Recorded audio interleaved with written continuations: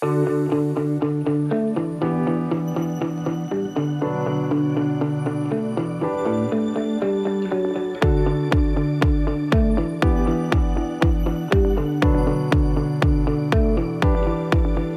to episode 92 of New Indian Woman podcast, airing first in early August 2023, and I'm your host Krishna. Hi friends, today we have Miss Jis Sebastian as a guest for the New Indian Woman podcast. She is a PhD, an ecologist based in Kerala. She has worked extensively in plant and animal ecology in the Western Ghats, the Western and Eastern Himalayas of India. She has been involved in research and conservation of natural resources with communities for 1 decade now. Her interest lies in forest ecology, agroecology, sustainable community building, natural building, and women and environment. So, lot of new terminologies for us, Jess, but we will wait to hear more from you. Welcome to the podcast. Thank you so much. Thank you for having me. All this terminology of forest and ecology, agroecology, these are new terms for us. And for me, the gist of it is you are someone who has worked in the forests of Western Ghats, Western and Eastern Himalayas. What a combination. That itself kind of points us to what kind of challenges you may have faced. So, before even we get into all of that, could you tell us what you do now in the context of your profession and Okay. in terms of understanding, making it easy for a layperson like me? Okay, of course. I'm currently working as a research associate at the Tropical Botanical Garden and Research Institute in Trivandrum. Before that, I have been working on my doctoral research, and I completed that a year back. During my doctoral research, I worked on the ecological requirements of orchids in the forest of Kerala. Following that, through my current position, I am having an opportunity to develop utilization prospects of native and hybrid orchids for the farmers engaged in horticulture. Professionally, this is what I am right now engaged in. And I read somewhere that most of us know orchids as the fancy flowers. Apart from them being fancy, they are indicators of climate Yeah, change. absolutely. Okay. Yes. Here, my question again is when we say research, in our minds, we will have people wearing white coats, sitting in labs, poring over Yes. some microscope or whatever lab equipments, etc. Right. When I was preparing for this episode, all the photos that I saw on the net about you is about you working in the field, planting Okay. somewhere, sitting somewhere, doing something, never in some office. So, this kind of a research, Yeah. can you just introduce us to what that kind of research actually means, the nature of work you do in a typical day? All right. I have been working in the forest for more than a decade now. It's Hmm. like it's been 12 years now. So I was actually blessed with a number of opportunities to work in the Kashmir Himalayas and the Eastern Himalayas and the Western Ghats and everywhere. Being a student of forestry, it's a super exciting work that you could ask for. To work in different kinds of different types of forest in the country. Hmm. So I really had that opportunity. When you work in the forest or when you study forest ecology, you address the interrelationships between different kinds of plants or the relationships plants and animals share, or also the kind of the requirements plants have in terms of their habitat or climate or soil conditions. Hmm. So that's what basically ecology is. I have been focusing on this particular plant group called orchids for the last 6-7 years. I studied like how these orchids are choosing their habitat based on what are the characters or what are the characters of trees that they prefer, or what are the habitat conditions that allows them to survive or to establish a successful colony.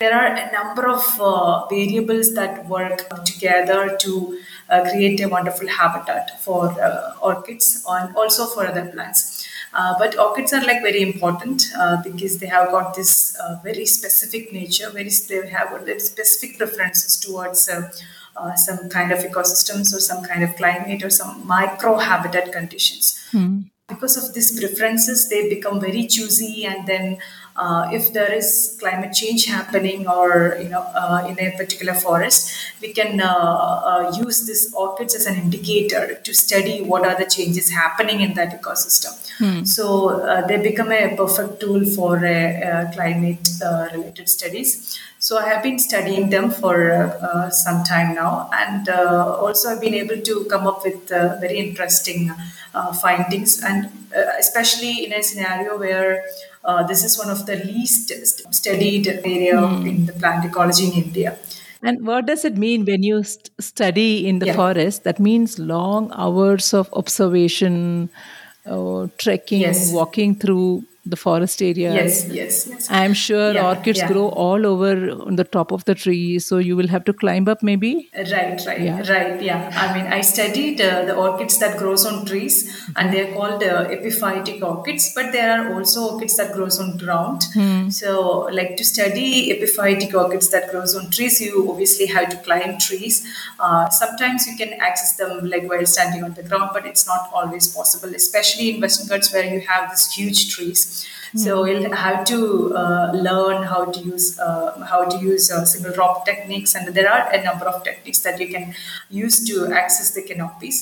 And also, it's like very tiring and time-consuming process because, like, if you're just standing on the ground and looking up and scanning the tree canopy, it takes a lot of time for you to just scan one single tree, and because you'll have to look at each branch, you'll have to count the number of orchids there, and you have to take measurements, and it's actually like I mean, if you start from 6 in the morning, it can go up to like like 6 p.m. in the evening. So it's My pretty God. time consuming and tiring job. Tiring, and maybe it also demands a lot of patience, right? Yes, of course, and so I mean it's also funny to think because in the Western Ghats, especially during monsoons, you have like these hundreds of thousands of leeches just crawling on your feet. Hmm. So and you'll be just recording the data, so you won't be even able to just remove them. So you'll have to just stand still for them Oh my and God. take your data, and at Yeah. the end of the day you just go and remove them. By the time you'll have like at least thousands of leeches on your feet.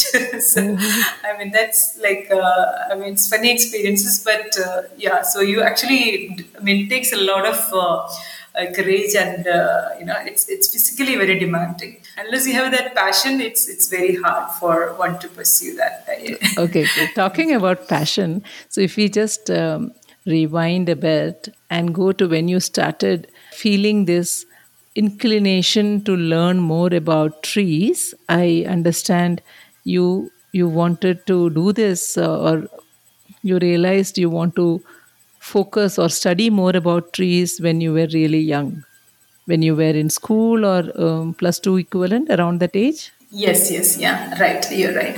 Actually, like I come from a village in Kerala, so I had this beautiful childhood.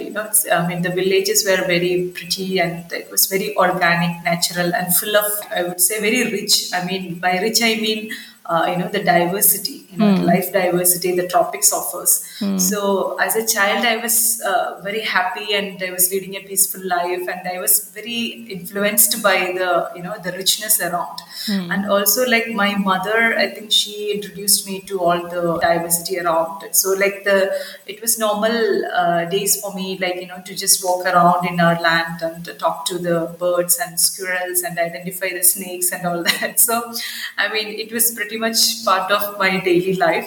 And I think in the process, I got introduced to books, and that romanticized a lot nature.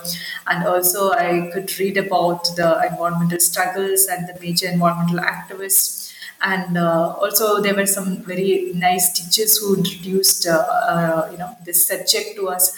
And also, I remember, like, I used to take evening walks in my village, so Hmm. I could identify the trees there, and I can still remember the trees in where they are, and the brooks, the paddy fields, the brooks and everything. When I was a child, I was like very fond of my village and the trees there.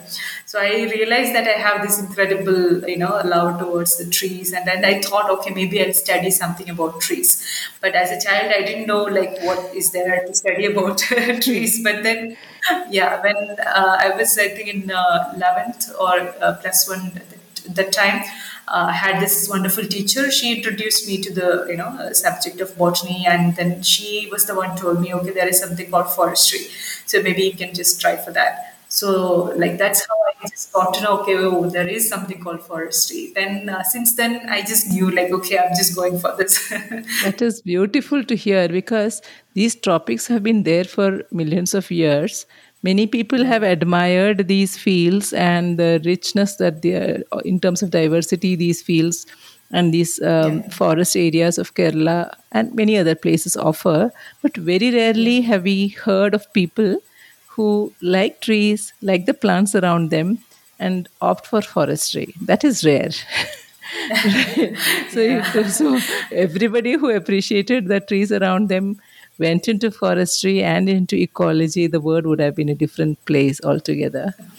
So Yeah, we right. should all be thankful for people like you.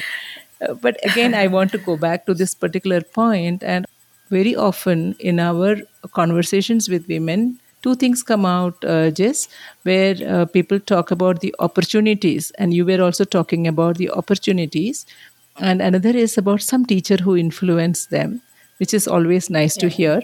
And these opportunities, the Himalayas were always there, the Western Ghats were always there, but you saw them as opportunities, and rest of us right. just read about it in books. I wanted to ask about, before even we go further into that passion, or you said you talked about forestry and you decided you would like to do forestry.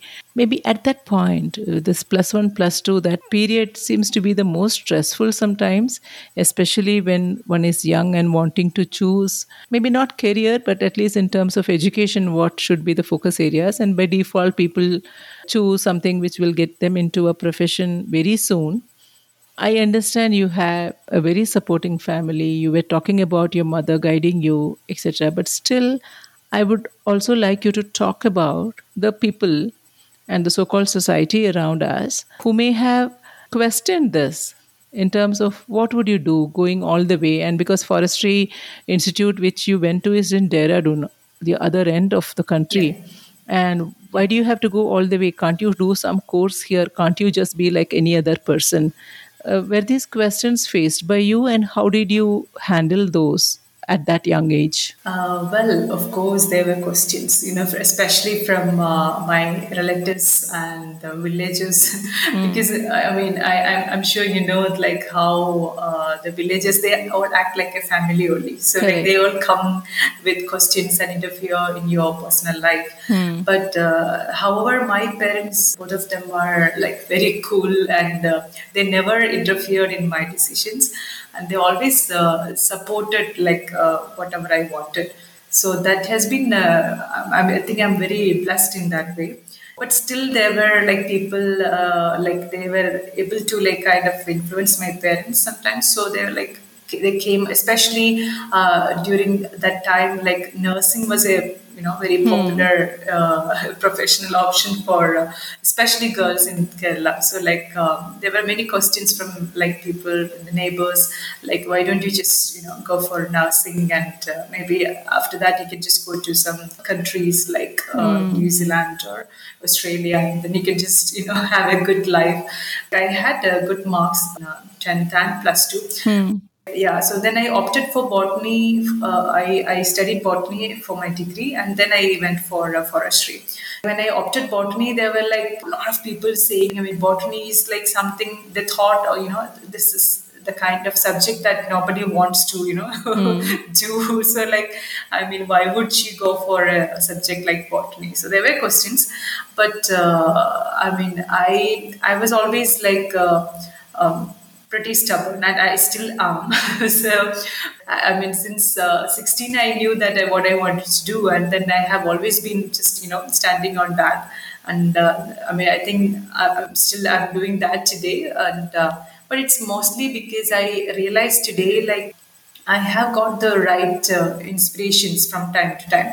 So, like starting from, like I said, starting from my mother, like some teachers, like some good stories and books, and also like some activists, and then working with some women researchers. So many things have played this inspiration in my life. So I definitely think that, I mean, whatever I have done all these years, it's not just me. I have been able to do that only because of the support of a number of people around me. That is true, but Yeah, even when there is support, the day to day yeah, challenges is something you have to go through. right. I read in another interview of yours that when you went for this forestry course to Dehradun, that was your first train journey, Yes, yes, right? it All was. the way from the Yeah. southern tip till the north. Tell me, weren't you Right. scared? It was scary. It was scary because I had never traveled on a train before, Hmm. and the first train journey itself was 3 days long. So I mean, And you can even imagine. language would be a challenge, Yes, right? yes, absolutely. I So at that time I had no clue about any Hindi. I mean, I just learned. Obviously, we learned in school, but we Hmm. never used the language. So like I had no idea how to use Hindi, in actual situations. So it was pretty tough. And when I was traveling, when I was on the train, I just told my dad, maybe we'll just go back, because I'm scared already. So, but then he said, no, I mean, we are not going back. I'll just drop you and I'll go back. You manage on your own. so, That's nice. That's so nice. Hmm. yeah, so like, I mean, but I mean, it was scary, and I think it took me some time to get Hmm. adjusted to the new culture and language and all that. Maybe at least 2 3 months, and then I was just totally fine. And I see, like, I changed completely from there, from Hmm. the that exposure. Yeah, it helped me a That is lot actually. always beautiful. Some of these challenges makes you discover your own hidden parts of your personality, right? Exactly, And exactly. for the benefit of the listeners, I would share some of the other interviews that I read up while preparing.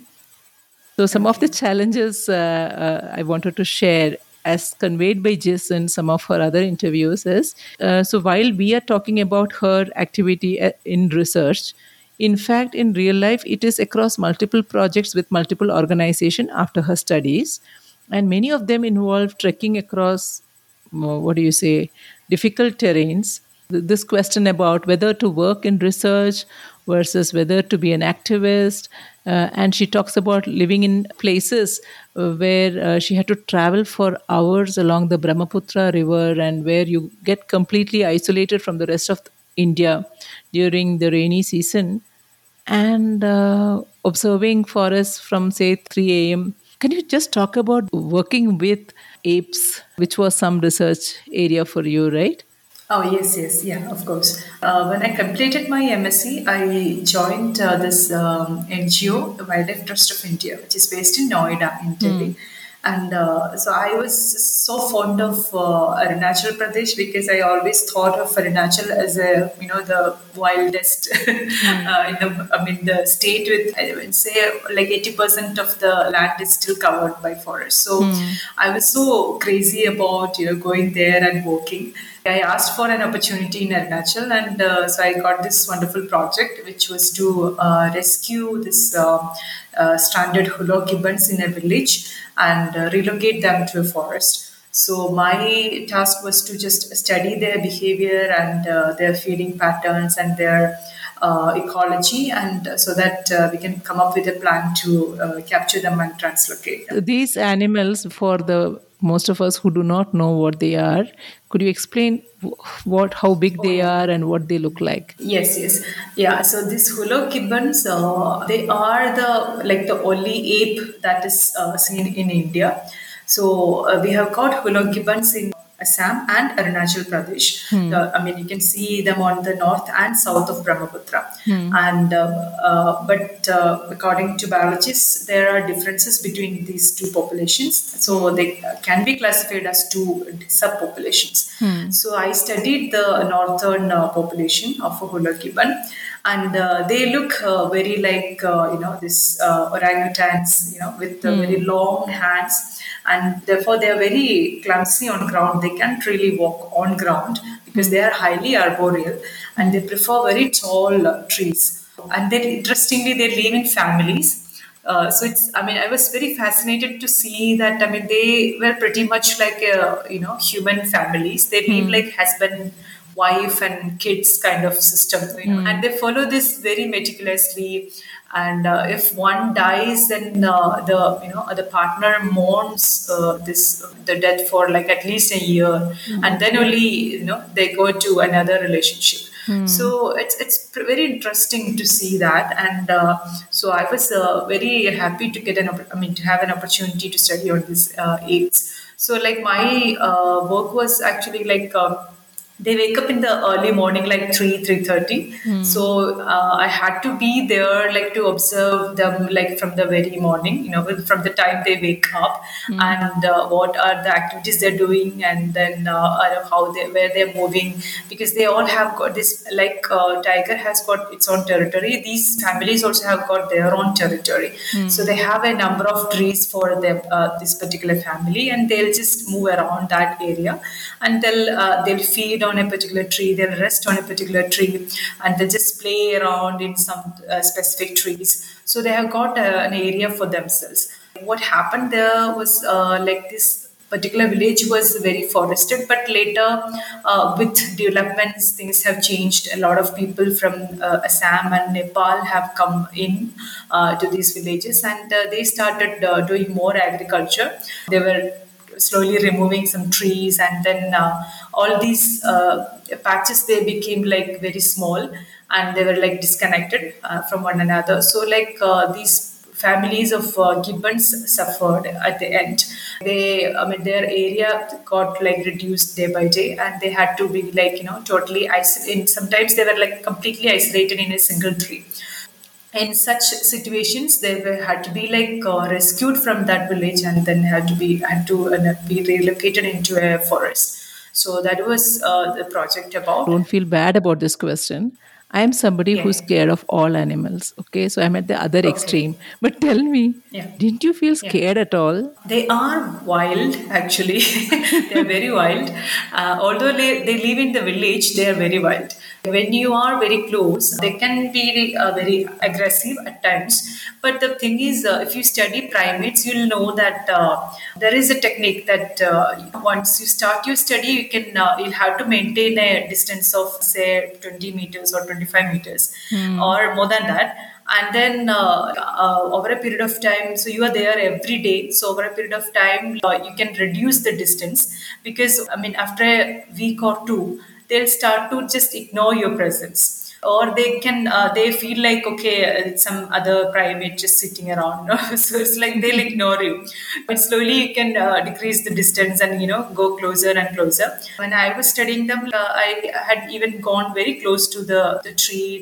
And I was literally like just below the tree, but they were not like aggressive. They were pretty cool with it. Otherwise, if they feel threatened, they'll just keep moving, and they'll just break the branches, and they'll just jump around, and sometimes they urinate on you. And if that falls on your skin, sometimes it causes some allergy or itching Oh on my some people. God.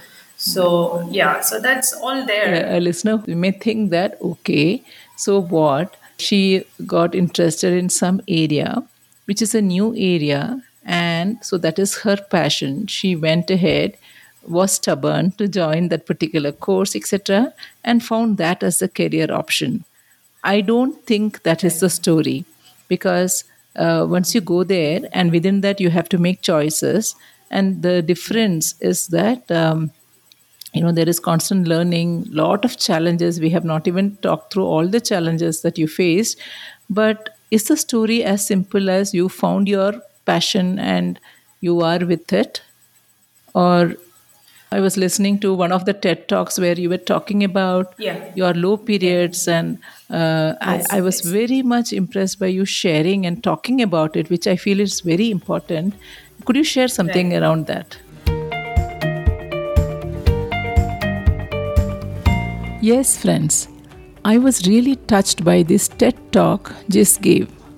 What is special about it? And what does she have to share with us about her learnings from having lived across the country? We will get into those in part 2 of this 2-part series. Until then, take care.